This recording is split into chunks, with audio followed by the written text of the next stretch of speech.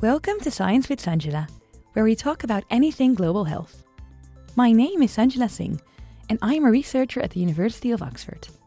Join me as I speak to world-leading scientists who tackle today's biggest challenges in healthcare. Today, we're joined in the studio by Dr. Keren Papier, a senior nutritional epidemiologist at the University of Oxford. We're going to talk about meat, veganism, alcohol, and much more. Thank you so much for joining us today, Keren. First of all, can you please tell me what made you so interested in what we eat? It started really as a child. I was really interested in nutrition, and I was really fortunate. I got to live in different countries across the world, and I got to see what people ate and how different it was and how lifestyles went around food, and just was really interested in it. I was really fortunate during my studies. So I studied public health nutrition, and in my first year, really in my first semester, I had the topic called epidemiology, which is about people and diseases and patterns. And I just thought, this is amazing. What a way to tie an interest in nutrition and people and different cultures around the world and understanding disease and patterns. And I just fell in love with it. And through my degrees, I got to do research over the world as well. So I was able to go to the Philippines and investigate malnutrition in children and schistosomiasis, so a really unfortunate worm that children were unfortunately dealing with just from the lifestyles, from farming and being in the water. And being there was really interesting because I saw that there were a lot of children who were undernourished. So we say malnourished as in poor nutrition, but really not getting enough. But a lot of the adults actually had overnutrition, so they were actually larger, overweight, or obese, but not necessarily eating what they should be eating. And I found that really interesting, and that led me to doing my PhD from Australia, but also through Thailand, and looking at how the changing lifestyles were changing diseases and how diabetes was becoming an issue that hadn't been an issue previously because of all the different changes going on. Then how did you move to Oxford? So at the end of my PhD, I was, of course, looking for opportunities and thinking about what the next stage would be. And having done a lot of work in global health and really in countries that were sort of becoming either upper middle income or not quite high income, but seeing that some of the issues were quite similar with what's happening in high income countries, I thought that I could easily translate that research and wanted to see, well, what else is happening in high-income countries as well? What happens when we eat meat, for instance? What happens when we don't eat meat? What does that do to our health and our long-term health? What are people that are eating meat doing? What are their lifestyles? Are there differences between them? And that's evolved into projects also on what happens to people who completely omit meat. So what we call vegetarians, for instance. Well, let's dive into a vegetarian diet then maybe. Could you maybe explain at first what is a vegetarian diet and what is a vegan diet? It's a great question because we know what they are not. So we know that vegetarians do not eat meat and do not eat fish. We know that vegans don't eat meat, don't eat fish, don't eat eggs, don't eat dairy. But what they do eat could be completely different. So it's even a tough one to define, so to say. Absolutely. And of course, what does that mean for health? Because if someone is having, say, vegetables and fruit and legumes and pulses and nuts and really a variety diet versus someone who might just be having white pasta, maybe tomato sauce, soda the whole day. And both could be vegan diets, right? That's exactly right. So how do you go about and do research on that? We're very fortunate that people are really kind and are happy to take part in research and help us answer interesting questions. So a lot of the research we do is through cohort studies. So what that means is we'll ask people to take part in a study. And the people that we ask to take part, they might have something interesting about them. So in the case, for instance, of vegetarians and vegans, we really target people who are omitting meat, are omitting fish, are omitting dairy or eggs, and say, can you please take part in our study? And we've done this over the years. And for instance, we have a study that's been running since the mid-1990s called the EPIC Oxford Study. And it's got over 65,000 people who have said, yep, I'll take part in your study. So then we sent them surveys. These are questionnaires, and they ask about their diet, their lifestyle habits. So do you smoke? Do you drink alcohol? What do you eat? And looking at these questions and information, we then know who's following a vegetarian diet, who's eating a meat diet, for instance, and we can then follow them up over time. So people are very kind to also allow us to access their records, their NHS records, so National Health Service. So if someone's gone to hospital or had a cancer or passed away, we can see what's happened. So we could see, did someone follow a vegetarian diet, say in 2000? And then we could see over time, we might ask them again repeatedly, oh, what was your diet 5 years later? What was your diet 10 years later? Nice. And we can use this information to look at diet over time with different health outcomes. So then what we're doing is really comparing. We see people who say developed ischemic heart disease. So for instance, heart disease. What's different to the people who developed heart disease compared to those who didn't develop heart disease? Were they eating a different way? Did they smoke? Did they not smoke? What was their weight, for instance? So then we can compare and see, right, are the vegetarians and vegans having more or less of different disease outcomes, for instance, to people who are eating meat? You just mentioned some very interesting points. I'm just gonna pinpoint those. First of all, biomarkers. What are those? So biomarkers, unlike, for instance, with a questionnaire where you're asking questions maybe on a survey or in paper, biomarkers are actual measures of what's happening in the body. So for instance, blood biomarkers is something that we might use a fair bit in nutrition. We have different types of biomarkers. So we have what's called recovery biomarkers that are trying to reflect absolute intake. So for instance, energy. How much energy did somebody consume? Now, this is great because it's very, very precise in theory. You should be able to find out how much energy someone ate, but it's very expensive. It's you have to take it to a lab to process it. It's quite not always the most feasible thing to do. Right. So we do have some other biomarkers in nutrition, but they need to be used in combination with dietary surveys. So, for instance, you might want to know if somebody had fruit and vegetable intake. So you might ask them to tell you in a questionnaire. We can have a biomarker that tells you, well, what's someone's vitamin C in their blood right now? Now, that's helpful because you can try to compare them. And you can imagine that if I looked at your vitamin C in your blood, that doesn't require you having to remember if you ate fruits or vegetables yesterday. Yes. So it does get rid of that. But it's not always perfect because when I measured, the biomarker might change completely. So you might change during the day, between days, also your metabolism, your personality, not things that are about you, for instance, your body size, how you metabolize, that might affect it. So if you think of something like vitamin D, for instance, if we look at intake, that information is not really good because most of our vitamin D actually comes from the sun. Exactly. Yeah. So something like a biomarker might actually tell you that, whereas an intake might be a bit tricky. But of course, your body size, whether you smoke, all these different factors might affect the levels in your blood. Do you think in the future there may be more biomarkers that are going to adequately reflect our long-term intake? Or do you think that's something that may just not be possible for diet? I think it's hard to have sort of a one-stop shop. I think the best we can do in research is really look at the evidence coming from different sources and seeing how it lines up and really try to understand, why is this telling us something different? So for instance, with the vitamin D example, it makes sense that because it comes from the sun, that looking at our intake might not be enough.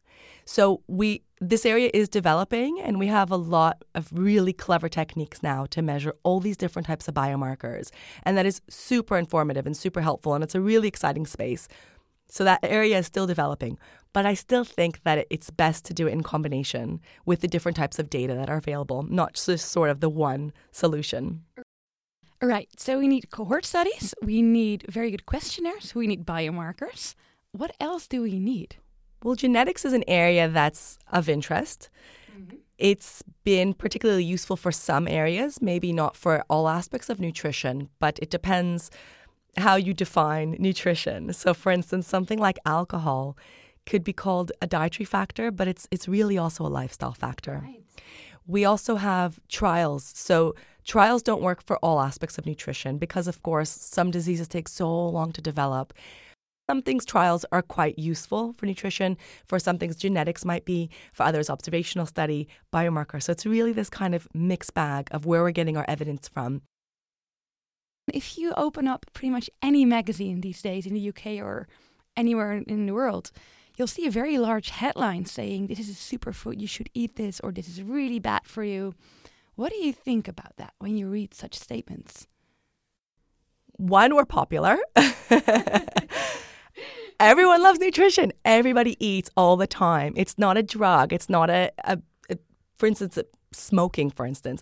Food affects everyone from the day you're born to the day you die. You're going to be eating. So people have a vested interest. It's going to catch headlines. But then for somebody on the other end reading the headline, I guess a few things that would be amazing if people could consider is, please don't hate the scientists right away. Often the things we put out are not exactly what's being picked up in the headline. And I think it's good to have like a toolkit of what do you do if you do read this headline that just says something, butter is good, butter is bad. Right. What do you do? Yeah. And I think there some things to sort of keep in mind are really, what was the question? What were they asking? So for instance, if they are asking, is butter good or bad? What are they comparing it to? Are they comparing eating butter versus just eating sugar all day? Because in that case, butter might look a little bit better than if you're comparing butter to maybe whole grains and different oils, for instance. So what's the actual question? Are you comparing something that makes sense? It needs to sort of be plausible. And when we're thinking of that things that can actually maybe lead to something, so having more of this might lead to more of that, it really doesn't make sense. Is it biologically plausible? Is this something that could have just been an artifact? We look at really large numbers, so sometimes you find things that you weren't looking for. So to think about what was the question at hand, to think about, does it make sense? What does the evidence say overall?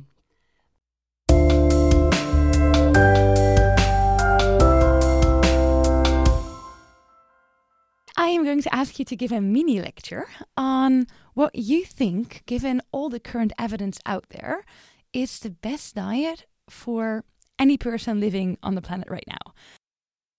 I think anybody who's got any sort of aunt or grandmother in their corner would have probably grown up with hearing, it's all about balance and don't have too much of this, don't have too much of that. And I really think there's some really good advice there in the end of the day, that it's really about staying within some form of balance. We have some good evidence around plant-based foods, so that consuming more fruits and vegetables and beans and legumes and maybe trying to limit the amount of red and processed meat that we're eating every day, that it seems to be health promoting. And this might be from various types of diets, but these are the components that we know more about and that our guidelines are supporting. In terms of what we eat in our diet, it's so cultural and it's so personal and specific. And for instance, when I was doing my research in the Philippines, rice was so important and it was really sort of the central meal of the day, whereas in other parts of the world, maybe bread is the center of the meal. So what goes into your meal is going to be so dependent on what you like, what makes you feel good, what you can afford, what you know how to cook, what you enjoy, what maybe you've been handed down from your family. But I think also when we're thinking about diet, we do know that we have more evidence for consuming more plant-based foods. But it's not just about our health. There's other aspects. So besides maybe religion and culture and also preference, taste, time, what you know how to make, environment. We have good evidence that reducing our red and processed meat, it is helpful and it does help reduce impact on the environment. So I think when we think about our diet, there's so much to think about. But in the end of the day, it's what's going to fit in with your lifestyle. And you might be someone who doesn't consume meat at all. So what you're eating in the day might be completely different. And we've learned from looking at vegetarians and vegans, for instance, in our cohort in Epic Oxford, that it's not just about removing the steak from the plate and putting tofu on there, but the whole day is different. More vegetables, more grains, more cereal, everything changes throughout the day. So to answer your question, I think the day could be completely different within those sort of boundaries and guidelines, and really also thinking about not just health, but our environment and other things that are important to us, and trying to limit some of the things that we think could be worth limiting, like salt and sugar and saturated fat.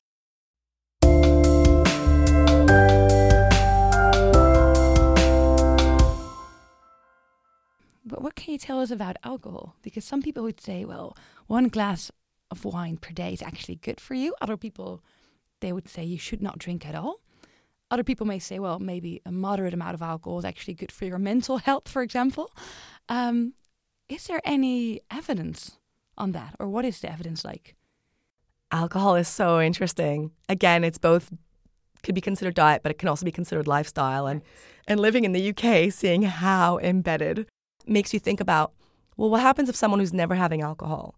They're probably going to be different, right? What does that say about them? It's probably not random.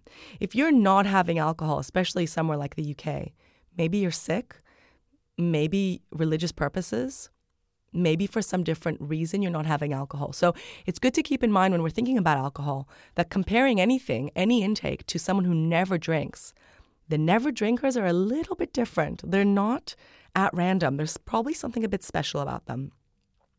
Now, in terms of the research about what we know about consuming alcohol and different health outcomes, when it comes to cancer, more alcohol, pretty much more of many cancers. So if you think about it, it makes sense through the mouth, the pharynx, this sort of area, really through the GI, all going down to the liver, of course, right? Your breast, colorectal cancer. There are several cancers that more alcohol, more risk of these cancers. So not drinking at all would mean the lowest risk of those cancers. That's right. So it's really sort of this dose response where more alcohol is more of these cancers. With cardiovascular disease risk, there have been a bit of a mixed bag in the literature.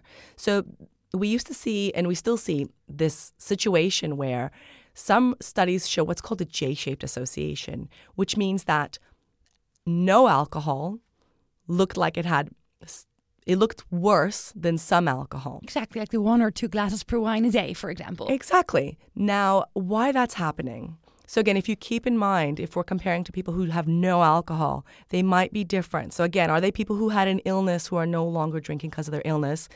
It might not be the best comparison group. So more and more we're moving towards, instead of comparing it to non-drinkers, to maybe people who drink a little bit, because they might be a little bit less outstanding than the non-drinkers. In terms of the evidence, we do have, it's mostly observational. Now, if you're trying to report alcohol, that is really tricky because it can come with judgment. Also, if you're trying to remember if it's wine versus if it's beer, if you were, say, out, you might not really know the differences, or maybe you're having a drink that mixes them all together. Now, also, let's say you remembered and you reported and you put it in a survey and you know the amount and you're okay with all that. The type of drink might just depend. So people who are drinking beer might not be the same as people who are drinking wine and champagne. Right. In terms of maybe your ethnicity, in terms of how much you can handle having different alcohol types, or if you're a man versus a woman. Right. So there's trickiness around reporting how much we're consuming, what we're consuming, the types we're consuming, who's drinking the different types of drink. So all these factors muddle up a little bit when you're trying to then look at alcohol, which makes it so tricky. So these associations we were seeing with cardiovascular disease risk, we didn't know if to take them at face value or if this is really what's happening. And more recently, we've been able to have some genetic evidence with regards to alcohol. And in East Asians particularly is a really interesting group to look at because they have a genetic variant. So it means that they have something different about their genetic predisposition to how they metabolize alcohol. And they don't do it as quickly, which means that they're probably not going to feel very good if they drink too much. So having this genetic predisposition to metabolizing alcohol slowly is sort of a predictor of the fact that you're probably not going to drink very much. So using that evidence, using genetic evidence, there's been research showing that when you don't look at the observational, so when you're not looking at people self-reporting in questionnaires, but rather looking with the genetic evidence, this J-shaped association, not as clear. So for instance, if some of the observational evidence showed that there might be this sort of protective effect of some alcohol for heart disease and for stroke, some of the genetic evidence isn't actually showing this and is actually showing that more alcohol, more stroke.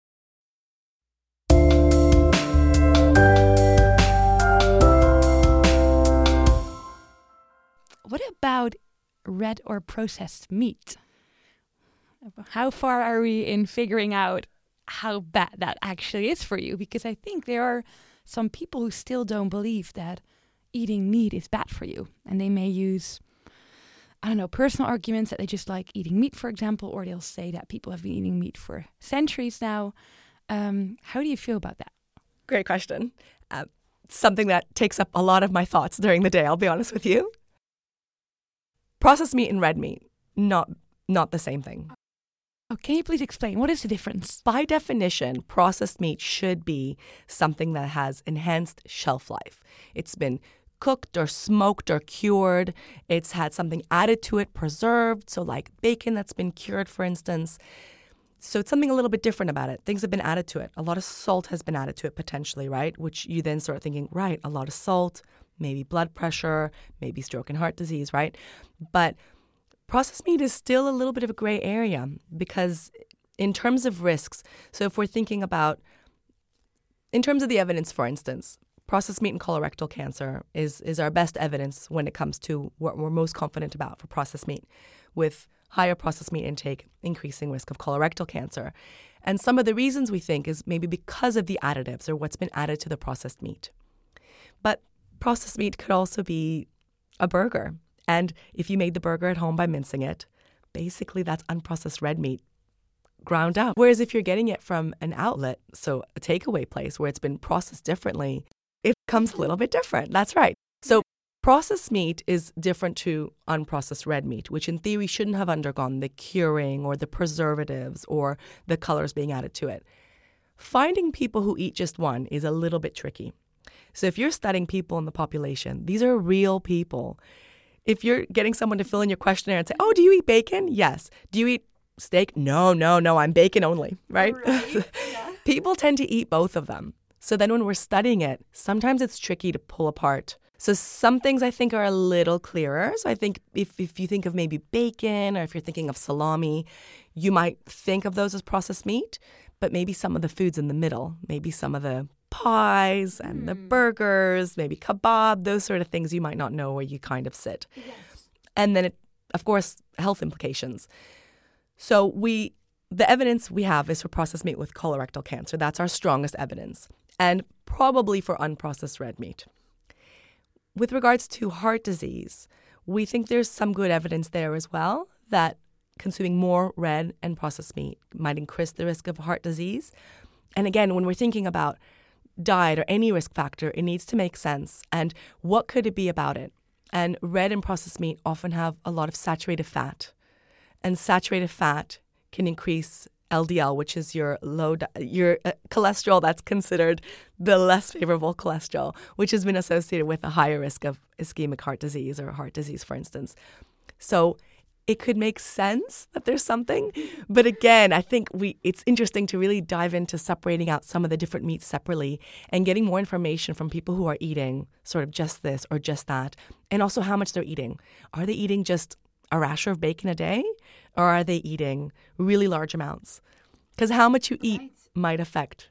So we're still figuring it out as well. There's no definite answer, but there's some very strong trends, I guess. Yeah, and so I would say for colorectal cancer and potentially for heart disease, those are the outcomes that we are more confident about with regards to red and processed meat.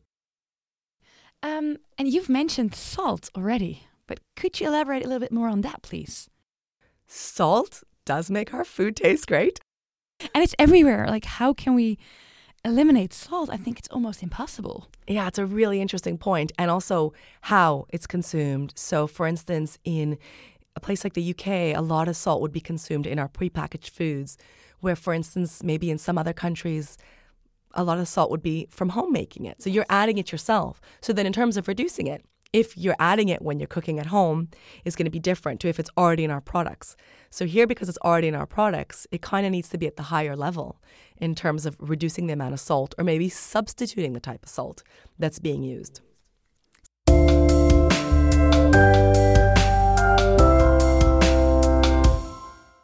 Then I think my last question is always, what would your personal and professional advice be for young professionals? I would say on a personal note, to stay curious, not to be afraid of asking questions, to keep learning, to just keep getting better and to just keep growing. And on a professional level? Do what you love. That's not always possible. Sometimes people can't afford to work in jobs that allow them to do exactly what they love. But just hang on to it in your mind. And down the track, there might be an opportunity to be able to pursue that path. Or if anyone asks for ideas, you're sort of ready to go. So you do what you enjoy and it'll make everything so much better. It was wonderful to have you in the studio with us today, Keren. Thank you so much for joining. Next week, we'll be joined by Professor Sir Rory Collins, who is one of my mentors and who is the head of the Nuffield Department of Population Health at the University of Oxford.